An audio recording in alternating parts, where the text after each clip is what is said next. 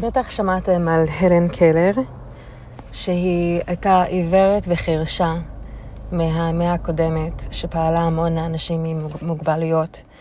ובאחד המכתבים שלה, לחברות שלה, שהייתה מבוגרת יותר, היא סיפרה שהיה לה דווקא יותר קשה עם אובדן חוש השמיעה מאשר הראייה.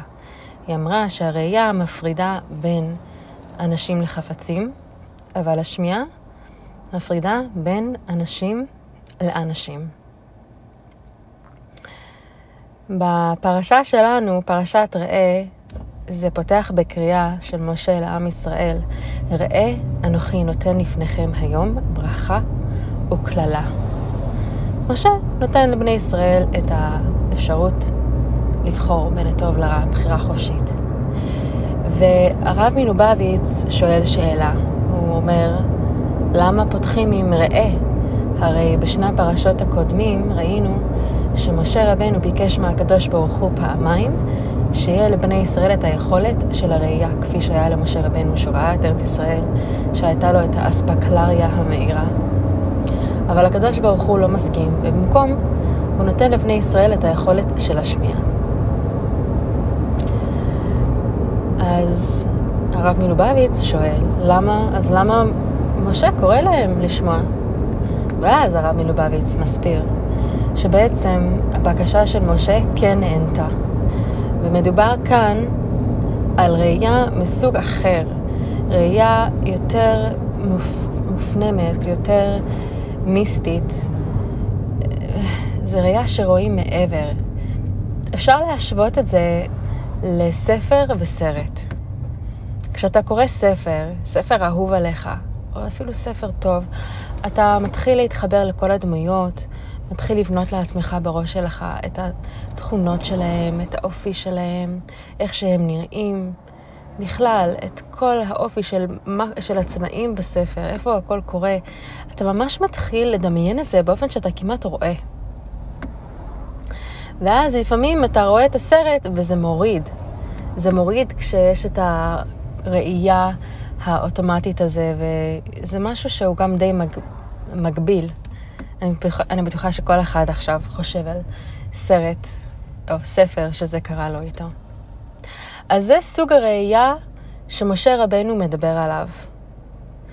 וזה ראייה שלוקחת התבוננות.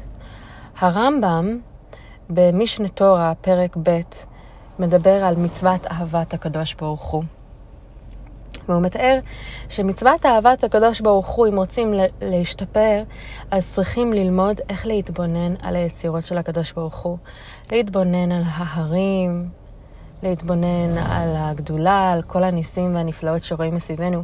ואז על ידי ככה מגיעים לסוג של הכרה בקדוש ברוך הוא.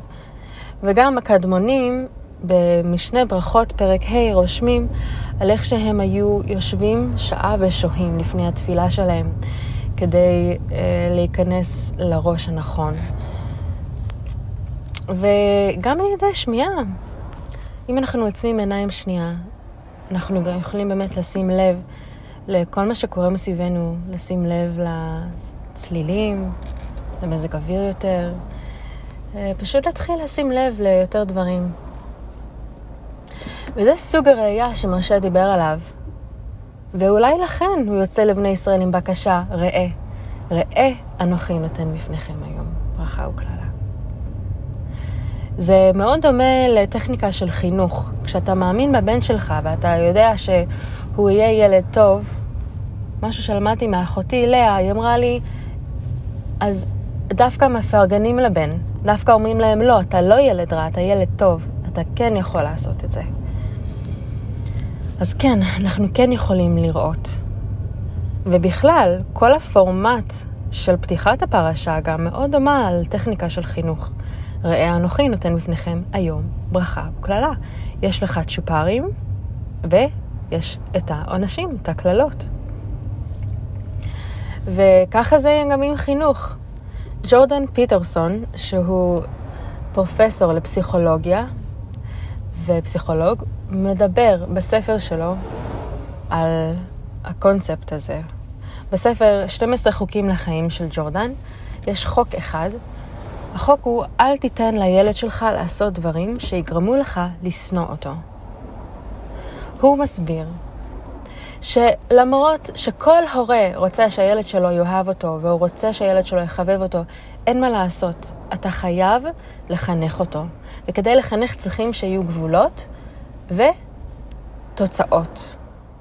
צריכים את הצ'ופרים, את הברכות, וגם את הכללות, את העונשים. ואם אתה לא מחנך את הילד שלך, אז החברה תחנך אותו באופן הרבה יותר גורף והרבה הרבה יותר קשה. לדוגמה, אם לא תלמד את הילד שלך לא לשחק עם אש, מה יקרה? הוא יצא מהבית וישרף מאש גדולה.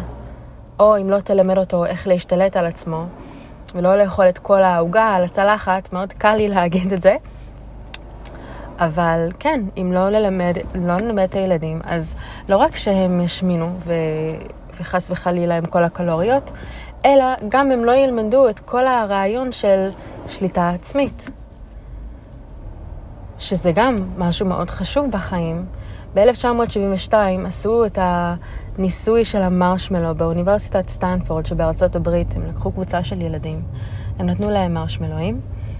הם אמרו, אתם יכולים לקבל מרשמלו אחד עכשיו, או לקבל 2 אם אתם מחכים עוד שעה. והקבוצה של ילדים שחכו דווקא עוד שעה בשביל 2, הם ראו שלאחר מכן, בחיים שלהם, הם היו אנשים שהצליחו הרבה יותר. היה להם הרבה יותר שמח בחיים. ומבחינה זוגית, מבחינה כלכלית ומכל הבחינות. זה משהו שמתחיל מהבית. ואין מה לעשות. למרות שכל אחד רוצה שהילד שלו יעשה דברים רק כשהוא אומר להם לעשות את זה, חייב שיהיה גם את העונשים. וזה מאוד מאוד קריטי, וג'ורדן אומר שאם אתה לא תוכל לאכוף את החוקים שלך עם עונשים, אז הילד שלך ילמד שהלא שלך, כשאתה אומר אל תעשה את זה, זה לא משנה. המילה שלך לא שווה 0. ולא רק שהמילה שלך לא שווה 0 ואין לך שליטה עליו, אלא גם זה הדוגמה שאתה מראה לבן שלך. ואם הבן שלך יודע שיום אחד גם הוא יהיה מבוגר, אז למה שהוא ירצה להתבגר אם הוא רואה שלמבוגרים אין כוח? וזו התופעה של פיטר פן, בסרט פיטר פן, שהוא לא רוצה להתבגר, הוא רואה את הוק. הוא רואה את הוק כדוגמה מסריחה של איך הבוגרים, מה זה בגרות, והוא לא רוצה להתבגר. אז כן, חייבים את העונשים האלו, וחייבים את התוצאות האלו. ואנחנו כנראה גם רואים את זה בפרשה שלנו. אנחנו רואים שיש אנשים שהולכים לפי הברכה, ואז יש את האנשים שצריכים את העונש. ורואים את זה גם בחיים האישיים שלנו. לדוגמה, בשיווק, אנחנו רואים הרבה פרסומות היום ביוטיוב, רואים כל מיני חופשות מאוד מגרות, וואו, ורואים שמפו, אם תשתמשי בשמפו, וואו, השיער שלך יהיה וואו.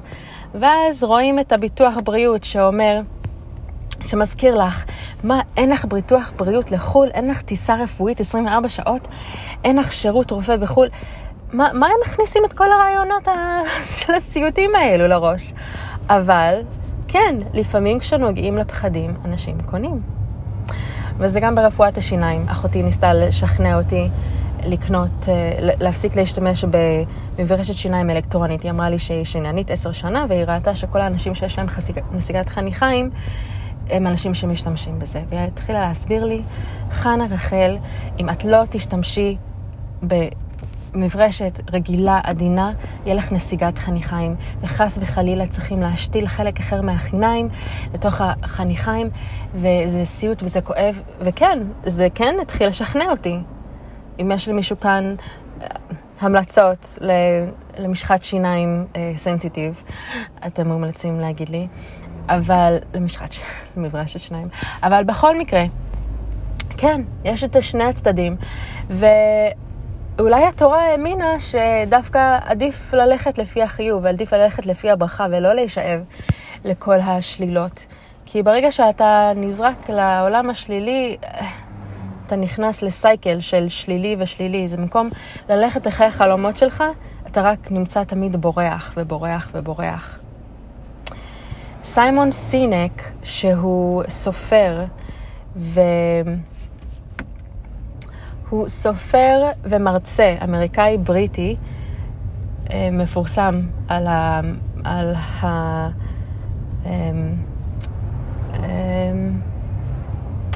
הוא מפורסם בשביל Start with the Why, שזה נאום שלו ביוטיוב. הוא אומר שראש האדם אינו מסוגל ללכת אחרי השלילי זמן רב. זאת אומרת, שאם תגיד למישהו שמחליק על הקרח לדוגמה, אל תתנגש בקיר, כל מה שהוא יחשוב עליו, זה הוא יתנגש בקיר, זה הקיר, הוא יתנגש. או אם תגיד לו, לך בדרך, אז הוא ילך בדרך. זאת אומרת שהאדם לא מסוגל ללכת אחרי השלילה הרבה זמן, אז עדיף כבר ללכת לפי החיובי. וטוני רובינסון, שהוא דובר גם מפורסם אמריקאי, אומר, Energy goes where attention flows. Energy flows where attention goes. אנרגיה זורמת לאן שהתשומת לב הולכת. לאיזה כיוון שאתה בוחר ללכת, שמה הדברים התחילו לצמוח ולגדול. ואתה יכול לבחור אם אתה רוצה ללכת לפי הדברים, לפי המניעים החיוביים. לרדת בדיאטה כי אתה רוצה להרגיש יפה וטוב, או ללכת על הדיאטה כי אתה מפחד שאם לא, אז תרגיש איכס עם עצמך. אתה יכול לבחור לאיזה כיוון אתה רוצה ללכת, וטוני רובינסון דווקא אומר שהרבה יותר טוב אם תלך לפי הדברים שאתה כן רוצה בחיים, לפי השאיפות שלך. הוא מסביר גם אנשים שסובלים מדיכאון לדוגמה, במקום, אם יש מושג קוראים לזה פריימינג, זה בעצם שימוש לשנות את הגישה שלך לשפה, והוא אומר, לדוגמה, במקום להגיד, וואי, אני כל כך שנאתי מה שהם אמרו לי, אפשר להגיד, אני פחות אהבתי מה שהם אמרו לי. אז כאילו, זה גם נותן סוג של כיוון, לאן אתה רוצה ללכת עם הפריימינג שלך בחיים. וזה מזכיר לי גם, כשהייתי עובדת באוסטרליה, לצערי הרב ועגלות, הייתי מוכרת מוצרי אור.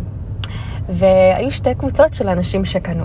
הקבוצה הראשונה הייתה הקבוצה הייתי מתחילה לספר להם, הקרם הזה מדבש מנוקה, אם תשימי אותו על האור שלך ירגיש מקסים ועדין, מעודן, תרגישי צעירה יותר, ואז הם היו קונים. אבל אלו שלא קנו, מה הייתי אומרת להם? הייתי אומרת להם ככה, אם אתה לא תשתמש בקרם, אתה רואה את הנקבוביות על האור שלך, אתה יודע מה יקרה להם? הם התחילו לגדול ולגדול ולגדול. ואיכס. ואז הם היו קונים. אז אין מה לעשות. יש את האנשים שיקנו מהחיוב, יש אנשים שיקנו מהשלילה. אם אנחנו כבר על הנושא של המחירות, כל מי שעובד כאן במחירות, אנחנו יודעים שבמחירות זה לא רק התוצאה שאנחנו מגיעים אליה, הקסם במחירה זה הקסם של התהליך, איך הגעת לפיץ', כל הקסם של הדרך. ובפרשה שלנו מוזכרת המקום שיבחר השם. המקום שיבחר השם, זה מוזכר 13 פעמים. ולאורך כל הפרשה באמת מעניין לשאול למה פשוט לא רשמים, איפה המקום? מה זה המקום הזה? אז דרך מעניינת לחשוב על זה, זה שזה באמת המקום בסופו של דבר לא כל כך משנה, כמו שהדרך משנה. זה חשוב איך שמגיעים למקום הזה. ג'ון זין קבלט, יש לו ספר, Wherever you go, there you are, מדבר ממש על החשיבות של המסע, איך שאתה מגיע למקום כלשהו. להיות בן אדם, להעריך את המקום שבו אתה נמצא. היעד הסופי זה פחות משנה מאיך שהגעת לשם. ובפרשת ראה, גם כן מאוד חשוב איך שמגיעים למקום. מדברים הרבה על איך בעצם להיות בן אדם טוב. לתת צדקה, לתת עשירית, מעשר יאשר, להיות טוב. יש את ההלכות של הכשרות, איך לאכול, מה לאכול, זה גם חלק מלהיות אדם עם שליטה עצמית ועם מודעות לאכילה. יש גם את העניין של שליחת עובדים לחופשי, ויש גם את המצווה של לא לשכוח את הלוי ולהכליל גם את הגר, את האנשים החלשים בחברה. גם להיות בשמחה. זה מאוד מעניין דווקא, בכל ספר דברים רשום המילה שמחה 10 פעמים, ובפרשה שלנו ראה רשום 6 פעמים שמחה. זה המון. וסיוון רב מאיר היא העירה משהו מאוד מעניין, שלאורך כל הפעמים שרשום בשמחה בפרשה שלנו, זה רשום בשמחה עם עבדך, עם גרך, עם הלוי. זה עם כל האנשים האלו. והיא אמרה שזה מחדש לנו משהו. אם חשבנו ששמחה זה משהו שאנחנו מקבלים כאשר אנחנו נותנים לעצמנו, כשאנחנו קונים לעצמנו שמלה חדשה, עושים את הלייזר הזה, הולכים לחופשה הזאת, דווקא לא. השמחה דווקא היא שמחה הכי גדולה כאשר אנחנו לומדים לחלוק. כאשר אנחנו לומדים לחלוק עם האנשים החלשים, עם האנשים שאין להם בית. גם לדוגמה, האנשים היום שבאמת אין להם בית, זה לדוגמה רווקים, רווקות מבוגרת יותר. כמוני, אני גם התחתנתי בגיל יותר מבוגר, וזה היה מאוד קשה להתחבר לקהילה ברווקות הבוגרת. הרבה רווקים מרגישים שאין להם ממש מקום בקהילה, אין להם מעגל, אין להם את הביקוש. ולא, פרשה אומרת שצריכים לתת להם, צריכים להיות בשמחה איתם, להתייחס אליהם, להסתכל עליהם בגובה העיניים, ולהכליל אותם, לא משנה איזה סטטוס יש להם. זה משהו שמאוד מאוד חשוב לעשות. ועל ידי זה באמת מגיעים לשמחה. והתורה באה ואומרת ומבקשת, ראה אנוכי נתן לפניך. אז זה סוג הראייה. ואם אנחנו בכלל מדברים על הראייה, כן, היום אנחנו רואים כל כך הרבה. רואים במדיה החברתית, רואים בפייסבוק ובאינסטגרם את כולם. וזה הגיוני שאנחנו נהיה מחוברים עם כל האנשים באוכלוסייה, כמו שאני מזכירה, אבל לא. דווקא המחקרים מראים שככל שהשנים עוברים, ככל שאנשים נמצאים במדיות החברתיות יותר, יש ניתוק הרבה יותר גדול. הלן קלר הסבירה למה היה לה קשה עם האובדן השמיעה. היא אמרה שכאשר אתה לא יכול לדבר עם חברים שלך ואתה רואה אותם נהנים ואתה רואה אותם בצד צוחקים ואתה לא יכול לצחוק איתם, אתה מרגיש מנותק לחלוטין.